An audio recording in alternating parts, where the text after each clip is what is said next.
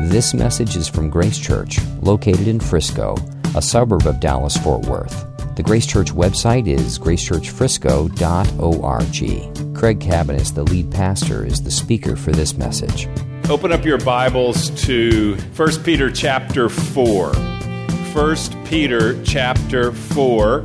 If you're new to the Bible, that's towards the end. If you're also new to the Bible, let me recommend you can get an app on your phone to be easy to trace. I teach from the English Standard Version, so you want to get the ESV, but you can download that and you'll be able to track with what we are teaching. And the reason it's important to have a Bible open is because we're really going verse by verse, in a lot of cases word by word, not always, but at least verse by verse, trying to get what God is teaching through this book. And we're coming to the end of the book. I think we've only got 3 more sermons after this. Next week we'll do something on Christmas. But we're coming to the end of the book, and it's a letter where Peter is addressing suffering. Christians who are receiving persecution and opposition because of their faith in Christ. And the section we're going to read tonight is as sober as any in the book about suffering. It's very similar to what we talked about last week, but it's the expectation of suffering. Now, let me say something about why we're teaching this book. Since there's only 3 messages left, I thought it might be a good time to... I never discussed why I decided to teach out of 1 Peter. And this is the reason.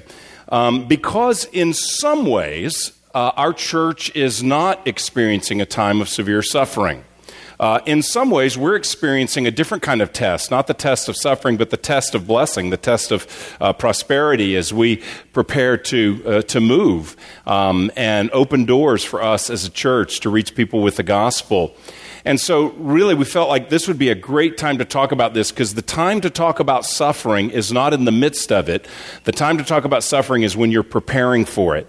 And so for some of us, this series you've gone through and going, yeah, well, okay, I see all that in there, but it's not really hitting right where I am right now, because I'm not enduring severe trials. I'm not enduring what he's going to call tonight fiery trials in my life. Things are just, well, I've got some problems, but things are just kind of normal for me. So sometimes the messages don't really, in this series, hit me. Well, that is fine, because this is a preparatory word for you, because it's coming. You're in line, and your number will be called. You don't know when that is, but your number will be called, and you will suffer. And it's these truths that we're learning now that will prepare us for that. Others of us are in the midst of suffering, and so this has been a very timely session for you. But it's our responsibility as pastors to prepare the church and to prepare individuals for suffering. That's what we're called to do, because that is your calling. As a believer, you will endure trial. And so that's why we have been teaching on this. And tonight we will hit the same theme again that Peter hits, the theme of suffering, because he's writing to people who are experiencing suffering. Okay, let's read verses 12 through 19 of chapter 4. 12 through 19. Beloved, do not be surprised at the fiery trial when it comes upon you to test you, as though something strange were happening to you. But rejoice insofar as you share Christ's sufferings, that you may also rejoice and be glad when his glory is revealed. If you are insulted for the name of Christ, you are blessed, because the Spirit of glory and of God rests upon you. But let none of you suffer as a murderer or a thief or an evildoer or as a meddler. Yet if anyone suffers as a Christian, let him not be ashamed, but let him glorify God in that name. For it is time for judgment to begin at the household of God. And if it begins with us, what will be the outcome for those who do not obey the gospel of God? And if the righteous is scarcely saved, what will become of the ungodly and the sinner? Therefore, let those who suffer according to God's will entrust their souls to a faithful Creator while doing good. Let's pray. Lord, as we open your word tonight and read it, we just pray that you would speak to us. I pray that you would remove distractions from us tonight. I pray that you would remove temptations for our minds to wander. I pray that you'd help us to focus on what you have to say in this passage. For those in the room who are suffering as Christians tonight, I pray for encouragement and strength and hope. And for those in the room who are doing well tonight and are not really experiencing any unusual suffering, I pray that this word would be preparatory, Lord, that you'd be laying a foundation, a deep deposit in us so that we are prepared when difficulty comes. And for those in the room who don't even know you, I pray the warnings of this text, that one day they will stand before you. I pray the warning of this text would arrest their hearts and they would believe in the free grace of God tonight and receive eternal life. So Lord, speak to us. I pray that you would fill me with your Spirit and that you would speak to us through your word tonight. In Jesus' name, amen. Okay, I'm going to make 3 points from this passage as we walk through it. Here's the first one. Don't be surprised at suffering. That's what he says. Don't be surprised at suffering. Look at verse 12. Beloved. Now, before we even get to do not be surprised at suffering, isn't it powerful that he reminds them of God's love? Beloved means you are loved. They're loved by God, and secondarily, they're loved by, obviously, Peter as well. But that's where he starts in this section. Beloved. He wants them to know that God loves them. And we all need to be reminded of that. We all need to live in the good of that. No one is in this room is too aware of the love of God. You cannot be too aware until you see him face to face. You'll be accurately aware. No one in this room is too aware of the love of God. And so we need to be reminded. And when you are in trials and difficulties, most of all, you need to be aware of God's love, because we can be tempted to question, does God really love me? Because if God loved me, why would this be happening? And so he reminds them, beloved. That's where he starts. He doesn't call them brothers, sister, believer, Christian. He does later. But here he just says beloved, because they are beloved by God. Do not be surprised at the fiery trial.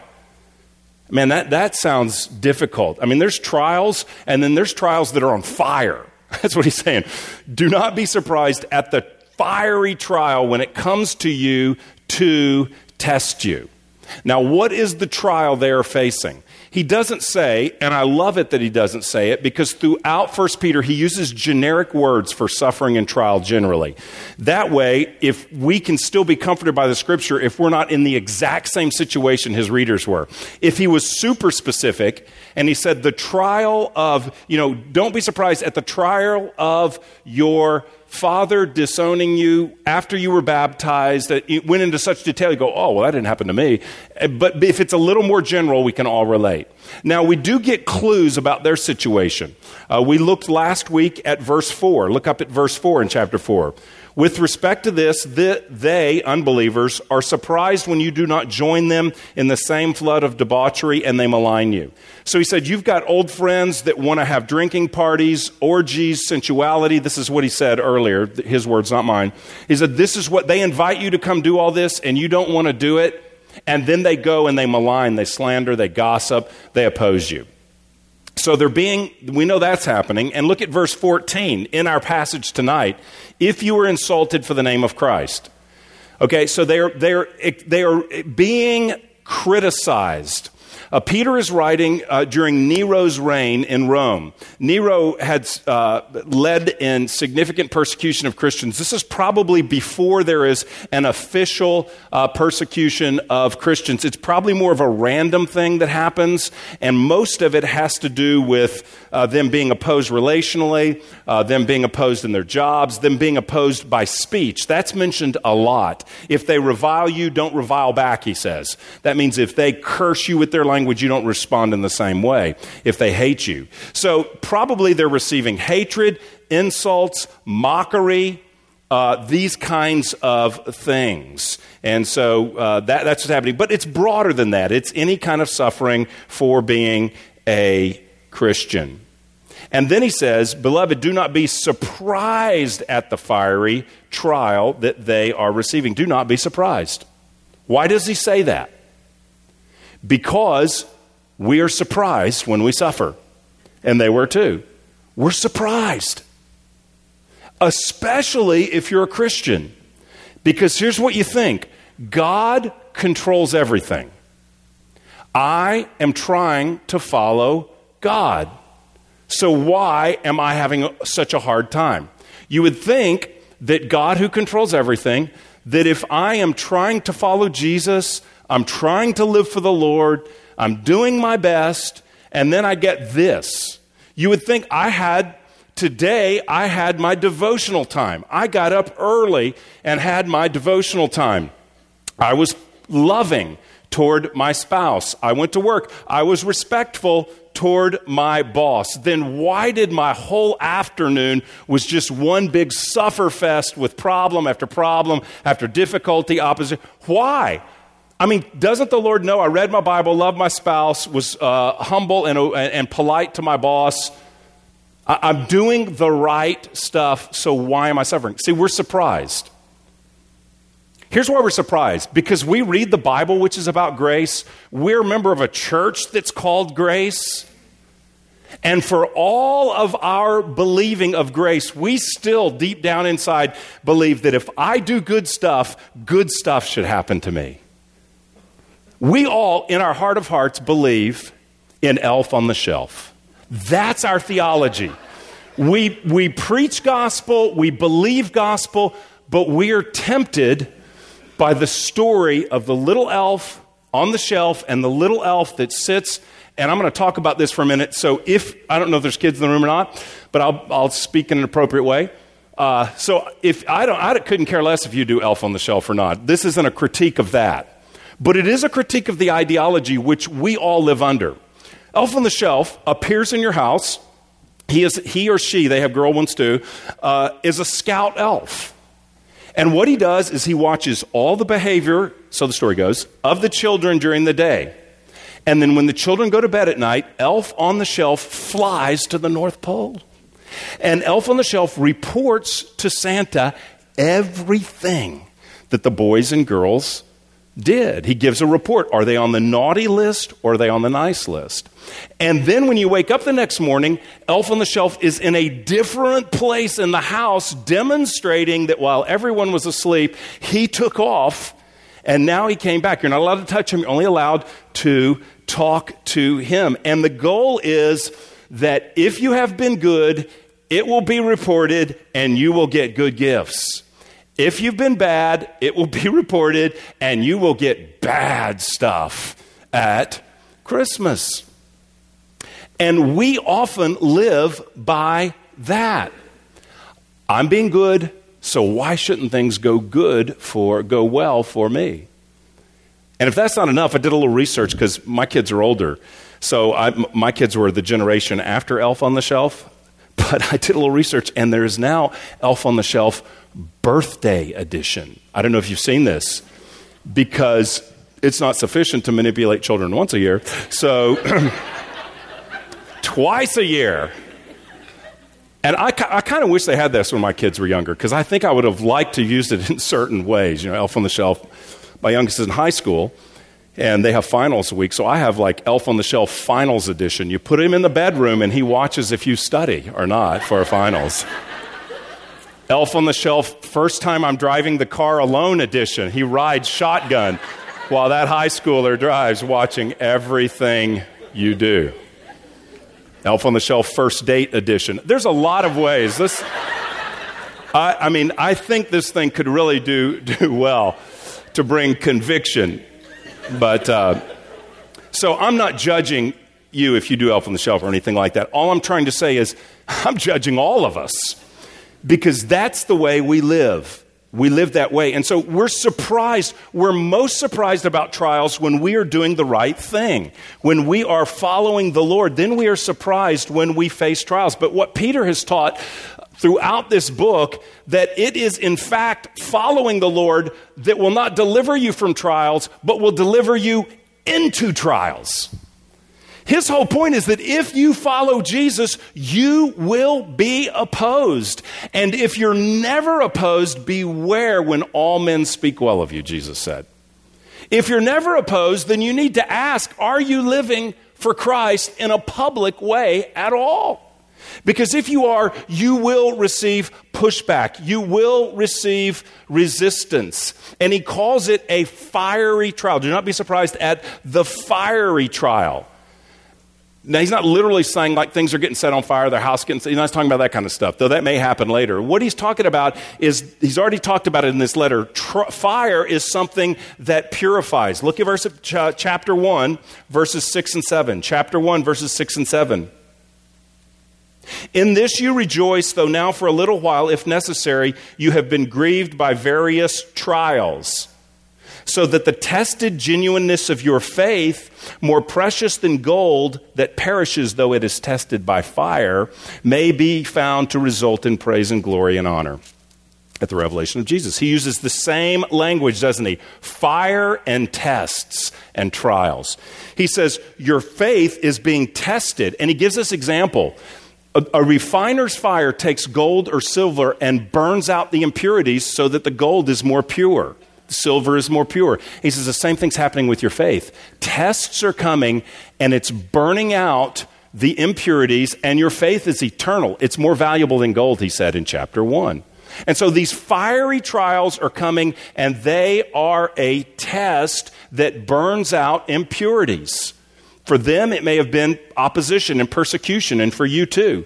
But there's other trials. There's relational trials that are fiery and burn out impurity and test us and try us. Financial trials, emotional trials, persecution, I mentioned that already, job trials, family trials. There's family trials. Sometimes they explode this time of year. Between Thanksgiving and New Year's is family trial time for a lot of families, especially with extended families. Sometimes difficulties come. And these difficulties come to purify our faith. So Peter says, don't be surprised. He goes on to say, this isn't strange that you're having fiery trials. Yes, I know you're serving the Lord and you're having trials. That's not strange. That's what he says. Verse 12, do not be surprised at the fiery trial when it comes upon you to test you, as though something strange were happening to you. Now, it's just beneficial to know that it's not strange. So if you're in a difficulty tonight, if you're experiencing some kind of unusual trial, here's already in this one or two verses, there's some comfort for you. Number one, you're loved by the Lord, beloved. That's how he looks at you tonight. Number two, it's not surprising. It's not strange that this is happening to you. It's something the Lord is doing in the midst of the trials. See, something that can make a trial so hard, sometimes we go through a difficulty, and what makes it so difficult sometimes is we don't understand why it's happening. Sometimes the why question is more perplexing and painful than the trial itself. Sometimes you're going through a difficult thing, you don't know why it's happening, and you're saying, Lord, why? This makes no sense. What a surprise. This person would be acting this way to me. What a shocker that I'm being opposed at my job after what I've done there, what I've done for them, what I'm trying to do now. My motives, as best I know, were they're not perfect, but they were generally in the right direction. And I don't get it. The trial's one thing. This person who was my friend turning his or her back on me and now gossiping about me and rejecting me, that's a trial. The bigger trial is, I don't know why. And he says, it's not strange. Don't be surprised at tests of faith. Because tests of faith, chapter 1, purify. And tests of faith also build endurance in us. Think about James. James writes something very similar to Peter. I quote this to you because it's a very similar idea. James in chapter 1 of his letter says, count it all joy, my brothers, listen to this, when you meet trials of various kinds, for you know that the testing of your faith produces steadfastness, and let steadfastness have its full effect, that you may be perfect and complete, lacking in nothing. The ESV Study Bible says steadfastness means a life of faithful endurance amid troubles and afflictions. So James says, you're being tested, trials come, they test your faith so that you can endure and mature. Have you ever known anyone who is training for a marathon? If you did, you would know about it. Because the first rule of training for a marathon is tell everybody you're training for a marathon, by the way. Usually when you sit down to eat a cheeseburger, oh, you're not having anything? No, I'm training for a marathon. Oh, great. Now I feel terrible. Lazy, training for a marathon. Netflix marathon, that's what I'm training for. But so the first rule is you tell everybody that you're training for a marathon. The second rule is you start doing very difficult things that are painful, that resist your natural appetites. You start eating differently. You start sleeping differently. I know none of this by experience, but I've heard. And you start exercising differently, working out differently. You start running increasing distances and increasing distances. And you almost always have to have a training partner because nobody could endure something like that on their own. And so you work and you have self-inflicted pain, diet, denying yourself, working beyond what you are capable of because the painful resistance strengthens you to endure and run an incredible distance. And that's the same thing with testing our faith. James says it tests us that we will be steadfast, that we will endure, is what he's saying. So this testing work is something that purifies. It's something that helps us endure. The Scripture teaches us. It's not strange, so don't be surprised. It's God's way of maturing us. We'd all like to go out and run 26 whatever miles it is. We'd all, or however much, that may even be off, but we'd all like to go run like that far. But the only way to do that is a lot of pain and suffering and difficulty in the meantime to get in shape for that. And same true is with the marathon of the Christian life. And the Christian life is a marathon. It's not a sprint. It's a marathon. It's not how well we start, how excited we are. And that's great for new believer excitement. Love that. So it's not just that burst of energy at the beginning. It's not just, I got baptized and now I'm excited. And it's 1 year, 5 years, 10 years, 20 years, and walking through difficulty. And I heard someone say recently, who's a little bit older than I am, and that's pretty ancient, say that, the older I get, the more difficult it appears to finish well.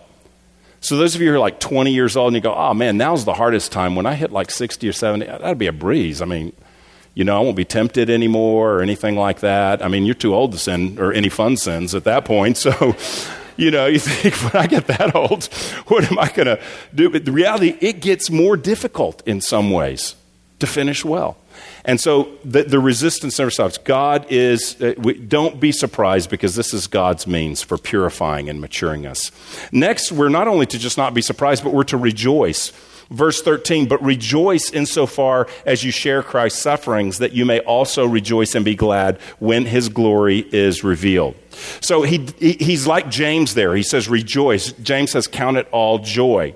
We're to have an attitude of joy when we walk through trials. Now, he's not saying trials are wonderful, and so just say, this is great. What I want is difficulty because difficulty brings me joy. That's just not true. He doesn't say that every difficulty, every problem, every trial, that we're to be like giddy, happy about that very moment. What he's being a little bit more specific. He says, rejoice insofar as you share Christ's suffering. So he qualifies it. As you suffer as a believer, there are reasons to be joyful for that. First of all, he says, verse 14, if you are insulted for the name of Christ, you are blessed because the Spirit of glory and of God rests upon you. So when you suffer in your faith, when you suffer as a Christian, there's something to be rejoicing about because you're identified with Jesus and he's identified with you. We often think that when we are struggling or suffering that God is very distant. But this passage says, what Peter says, it is when you are being insulted for my name that the Spirit of God rests upon you. We all want to be filled with the Spirit, but I'm not sure that kind of being filled with the Spirit. That's what he says. You want to know where God's Spirit is? I'll tell you where God's Spirit is. He is upon those who suffer. You want to know where the Spirit of glory is? We know where the glory of God is. He answers it. The Spirit of glory rests upon you when you are insulted for the name of Christ. When you are resisted for your faith, you are blessed, and the Holy Spirit rests upon you, and the glory of God rests upon you. So this is really good news, ultimately. He says, rejoice because God is with you. God is strengthening you. It's actually God at work in you. And then he also says this, verse 13, rejoice and be glad. You will rejoice that you may also rejoice and be glad when his glory is revealed. Whenever there is suffering in the Bible, there's always a future orientation. The whole book of Revelation points to the future because the original readers are suffering terribly. Now, by that point, people are likely being martyred, beheaded, all this kind of stuff. Well, the martyrs are mentioned in that letter, in that prophecy. So the Revelation is written to people that are losing their lives for their faith, and God just paints this future picture of how glorious it is for his return and his defeat of the enemy. And so he points into the future too, and he says, look, rejoice because you are identified with Christ, Christ is identified with you, and he's with you. And also rejoice that you will be glad when he returns for your sufferings. In other words, he's saying, when Jesus returns, or you die first, whichever comes first, when you stand before the Lord, you will never regret suffering for Jesus. You will never regret. It will bring you tremendous joy to have been counted worthy to identify with your Savior in any kind of suffering or any other kind of trial that you responded with faith towards him. You will not be sorry for going through any trial in your life that caused you to look to Christ, pray to him, receive his help, rely on him. For when you stand before him, you will see the glory of that. How you identified with your Savior, and your suffering will forever be gone. The New Testament identifies rejoicing in suffering all the time. We just read two passages, this one and James 1, count it all joy. Not only verses, but stories too. Think about this narrative. In Acts 16, if you're familiar with that, Paul and Silas are arrested for spreading the faith. They are beaten with rods, which that is a day of suffering. They're beaten with rods. They're thrown in jail. They're not only thrown in jail, but once in jail, their feet are locked in stocks. So they cannot move, or they cannot move. They can't get around. They're stuck. They're locked in the stocks. And Acts 16, I can't remember, maybe verse 25. I looked it up this afternoon. I think it's like verse 25 or something. It says, about midnight. And why does Luke give us that time? Because that's the middle of the night. That's the emptiest part, the middle of the darkness. They began singing. They began praying and singing hymns, psalms, singing to the Lord. And everybody hears them. That's rejoicing in the midst of their suffering because they are counted worthy to suffer for the Lord. There is a rejoicing there. And their rejoicing in the middle of trials was a witness. Everybody listened. God brought an earthquake. That jailer became a Christian through that. So it's a powerful story. Or I don't know if any of you know a man who suffered tremendously in the last century named Richard Wurmbrand. I think I'm pronouncing his name right. I actually heard him speak. And I was thinking about this today. He died in the early 2000s, but I heard him speak probably in the late 80s. Late 80s, I heard him speak live in a room of there probably wasn't more than about 200 of us. And he was a dissident in communist Romania. And in the 60s and in the 70s, 1960s and 70s, he was imprisoned for his faith, beaten severely for his faith. He was a minister. And he was placed in solitary confinement for lengthy periods of time. He wrote a book called Tortured for Christ, which I haven't read, but I read someone commenting on it. And they said that in there, Richard Wurmbrand tells of being in solitary confinement, being beaten with very limited strength. And by the grace of God, he would be overwhelmed at times with joy. And he said he would actually, in his weakened state, get up in his cell and dance as if he was dancing with the angels of God. Now, that's miraculous. I read that. That is miraculous. But he was a well-known, internationally known man who was tortured for Christ and ultimately was freed and then wrote and spoke all over the world. But in the midst of his suffering, the Spirit of God was on him and the glory of God filled his heart. And he didn't celebrate that he was being beaten. He celebrated the Lord and what the Lord did, that he was counted worthy to suffer, that the Lord worked in him and through him. Rejoice in our suffering. Now, again, none of us, probably no one in the room has ever been in prison for their faith, and probably you never will be. Could be, but probably you won't be. but you have other trials and other difficulties and other resistance and other opposition. At the time that Peter's writing, they're being maligned. You can be maligned for your faith, and maybe right now. Insulted, you take a stand for the Lord, guarantee you will be insulted. Young people, you take a stand for the Lord, not self-righteous, not arrogant, not telling everybody else, they're bad and you're great. I'm not talking about that kind of stuff. But you just walk with the Lord and you just speak and be open, with gentle and humble, but open, and you will face resistance for sure. You do that in the marketplace in your job, it may have at times career implications for you. You risk. You speak up to a family member, you risk who's an unbeliever, you risk their disapproval.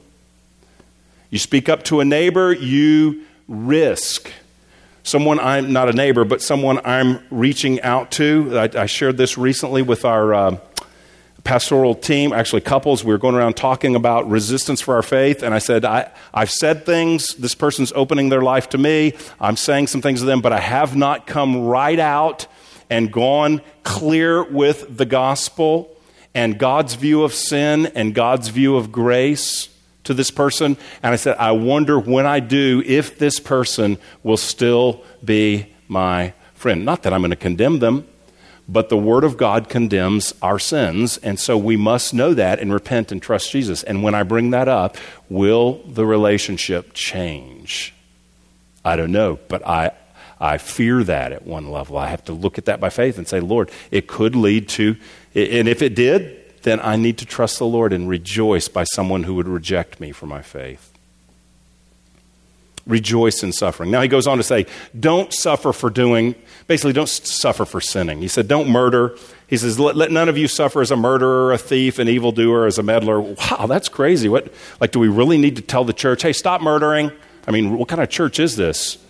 Well, if you're being threatened, if someone says, if things get intense, and someone says to you, hey, we're going to arrest you, we're going to rape family members of yours if you don't deny the Lord, we're going to kill you, we're going to kill your family, we're going to kill your parents, we're going to kill your kids if you don't deny Jesus.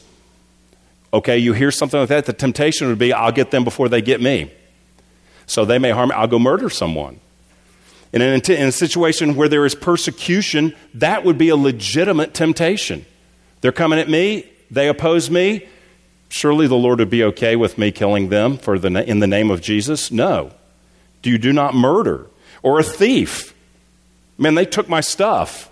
To oppose me, they came in and ripped my stuff off. I think I know who did it. I'm going to go steal some of their stuff. No. That's not the witness. You don't steal from those, even if they stole from you. An evildoer or a meddler. A meddler. Just, we all could be tempted to meddle. It's called the comments section on a blog. Don't be a meddler. Don't be a meddler. If you've really got something that needs to be communicated in a meaningful way to that person, go and tell them. Don't be incendiary and post some hot thing on social media to get people tweaked. Happens constantly. So don't be unnecessarily meddling. So he's saying, don't do that kind of stuff. But if you suffer for being a Christian, then rejoice. Lastly, he says, he doesn't say this, but the word I would use is understand your suffering. So don't be surprised, rejoice, and he doesn't use the word, but I would say understand, because he gives an explanation. We don't know exactly why we suffer. That's the whole point of the book of Job. The whole elf on the shelf illustration I gave, I do good, and so things should go well with me. I do bad, my life should be a mess. We think that's the way it always is. So if someone's suffering, they must have done something wrong. If someone's blessed, they must be obeying God or whatever. That's the tendency. That's the whole reason the book of Job is written. The whole reason the book of Job is written to say, you cannot predict that God's ways are mysterious, and the most righteous man on the earth suffered greater than any of us have. Job, humanly speaking, the most righteous man on the earth.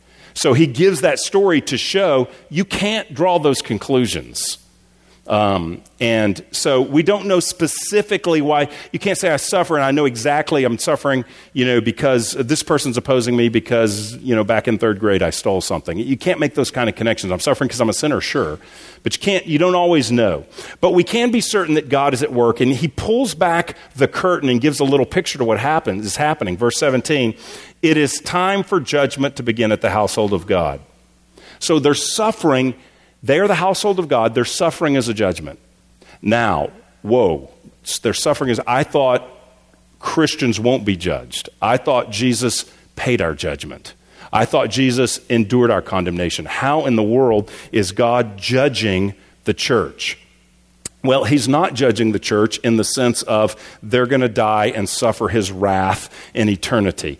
No, indeed, Jesus did take that. But their suffering, the household of God, the people of God, their suffering is having a judging effect. It always has a sense of an effect of judging. And here's one way the church, when it goes through trials, experiences the judgment of God. I can't tell always, but here's one way.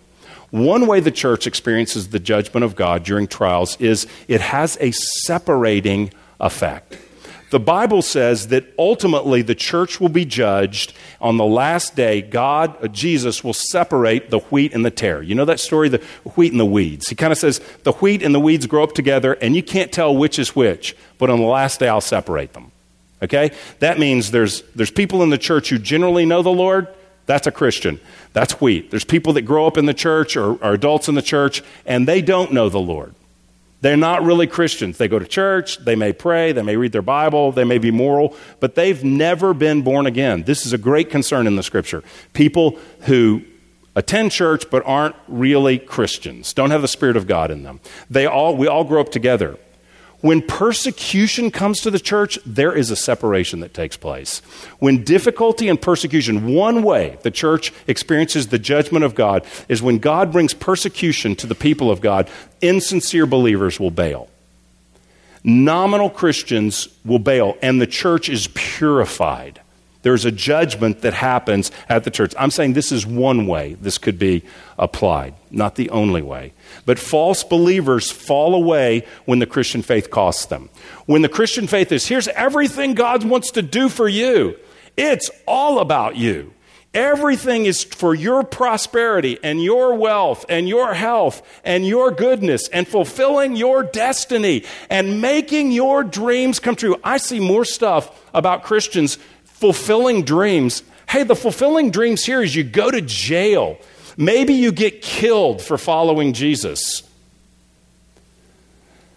But we want to say it's all about your dreams. God wants to fulfill. He's the dream fulfiller. He's circling about you. You are the center of God's universe. That's how it sounds. If you're that Christian, man, you'll show up for a crowd. But if it doesn't cost you, same thing happened with Jesus. He's making food out of nothing. He's got fish and bread for everybody. The meal's on Jesus. I'm there. 5,000 people. He says, take up your cross and follow me. He says, you can't follow me unless you eat my flesh and drink my blood, Jesus said, speaking of, ultimately we know of the Lord's Supper. Whoa, I'm out of here. It says, and they all left him. It's costly, people leave. It's great, it's fun, it's all about us, big crowd.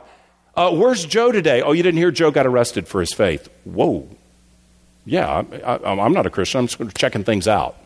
Yeah, then people start pulling out. This is happening in our country now, I believe, and there's no intense persecution going on. The statistics show that church attendance in the U.S. is dropping annually. But I saw some other research that was done that said, when you look at those numbers more closely, here's what you'll find. The most committed people who attend, and you don't know people's heart, but the people who really attended and were more active, so to speak, those numbers aren't dropping so much. What's dropping is the nominal Christian is not showing up anymore. The person who occasionally showed up, the person who they weren't building their life around serving the Lord in the church, but they were just occasionally showing up, that person has coming much less frequently or not coming at all.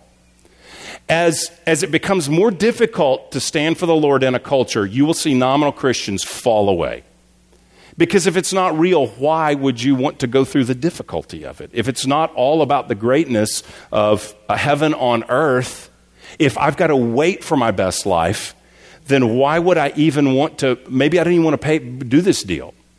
And so one way purification, when suffering comes, it purifies. Take other sufferings. Someone dies prematurely. Someone gets cancer. Someone's house burns. Someone goes bankrupt. Someone's spouse leaves them or commits adultery and leaves them for all kinds of difficulties. The person who does not generally know the Lord but is just a churchgoer, that person can very easily turn from the Lord at that point. Oh, well, I'm not serving the Lord if he did that. I served the Lord all these years and he took my husband. I served the Lord. And I understand that temptation. That's a very real temptation to think that way. But to then bail, that suffering begins to do the judgment of separating wheat and tares now. And what happens is judgment brings purification, so that when there is a culture that opposes the church and the church moves to the margins, the church thrives in the margins. I've just read, but I haven't been in a church among persecuted people where they meet secretly or something like that, but I've read, and so have you probably, and it's embarrassing to think about my spiritual life compared to them. There is a purity, there is a maturity, there is a passion for the Lord when people are suffering in their faith. And God's not judging them like he's opposed to them, but he's bringing a purity to his church.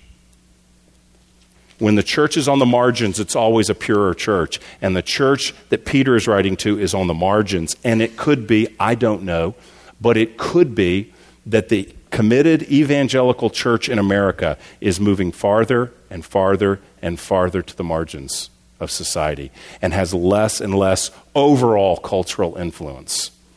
And we decry that, and there's panic about that. Oh no, they did this or they did that. It's bad for Christians.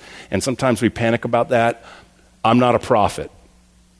But it could possibly maybe be that when that happens, it's the best thing imaginable for the church, because it's a judgment of purification, and the Lord is maturing his people as they are pushed together, and their witness is brighter.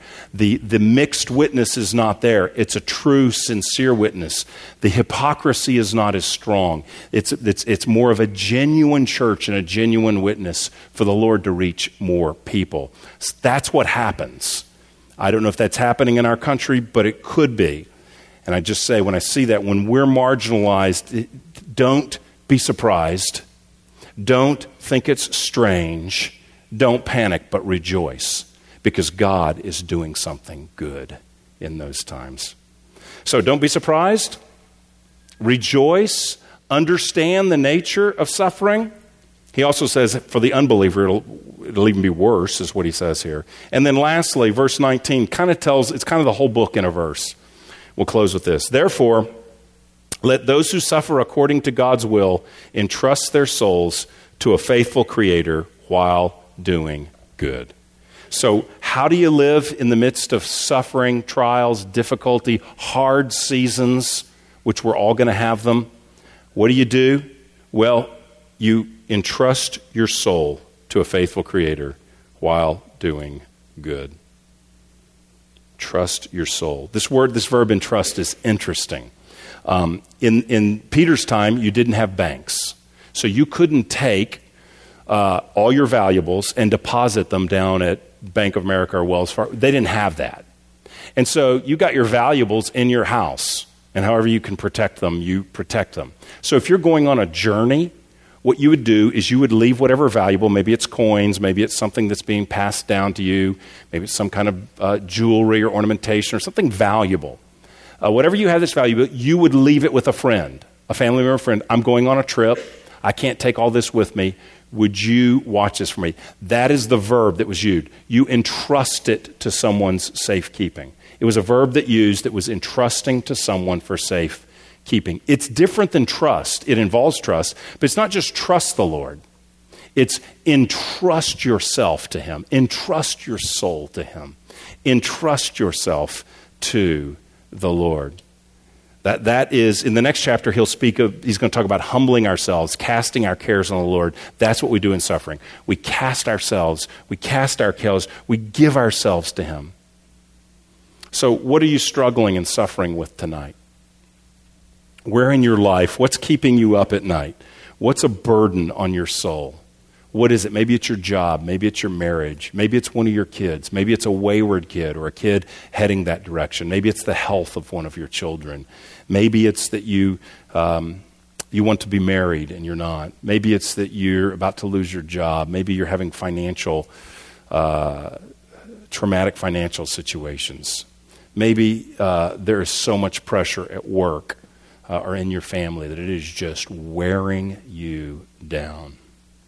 We can look at how the Lord has cared for us. We look at what Christ has done for us, and he is worthy to entrust ourselves, to just rest ourselves upon him.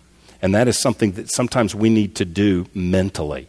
When you find yourself during the day worried about that situation, worried about that conversation that you're going to have or may have, or that they may have with you, worry about that doctor's report that you're waiting on, when you think about that, sometimes we need to just stop and by the grace of God say, Lord, I'm entrusting myself to you. Right now, stopping, and I'm entrusting my soul to you. Yes, that conversation may go like I'm thinking. It may go worse. It'll probably go better. That's my experience. But it may go worse. But that's okay. I'm entrusting myself to you. So we entrust. That's what he tells them to do. You just have to, in the midst of suffering, you have to think right. You have to not be surprised. You have to rejoice, and then we entrust. There's no rejoicing without entrusting. So we entrust ourselves to the Lord, and then we just do good. That's what he says to the suffering people. He doesn't say hide out, back off, lay low, get in a foxhole, lay low, get in a bunker, lay low and see if the storm passes. No, he says do good. Entrust yourself to the Lord and do good. He's been talking about doing good the whole book. Chapter 2, verse 1, put away malice and deceit and hypocrisy and envy and slander. You're suffering, use your speech for the glory of God and turn from sinful speech.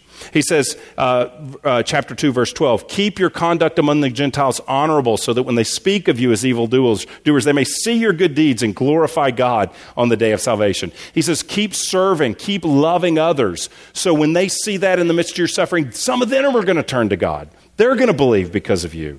Verse 13 of chapter 2, be subject to every human institution. Joyfully submit to the emperor, he says. So joyfully submit to those who oversee us politically.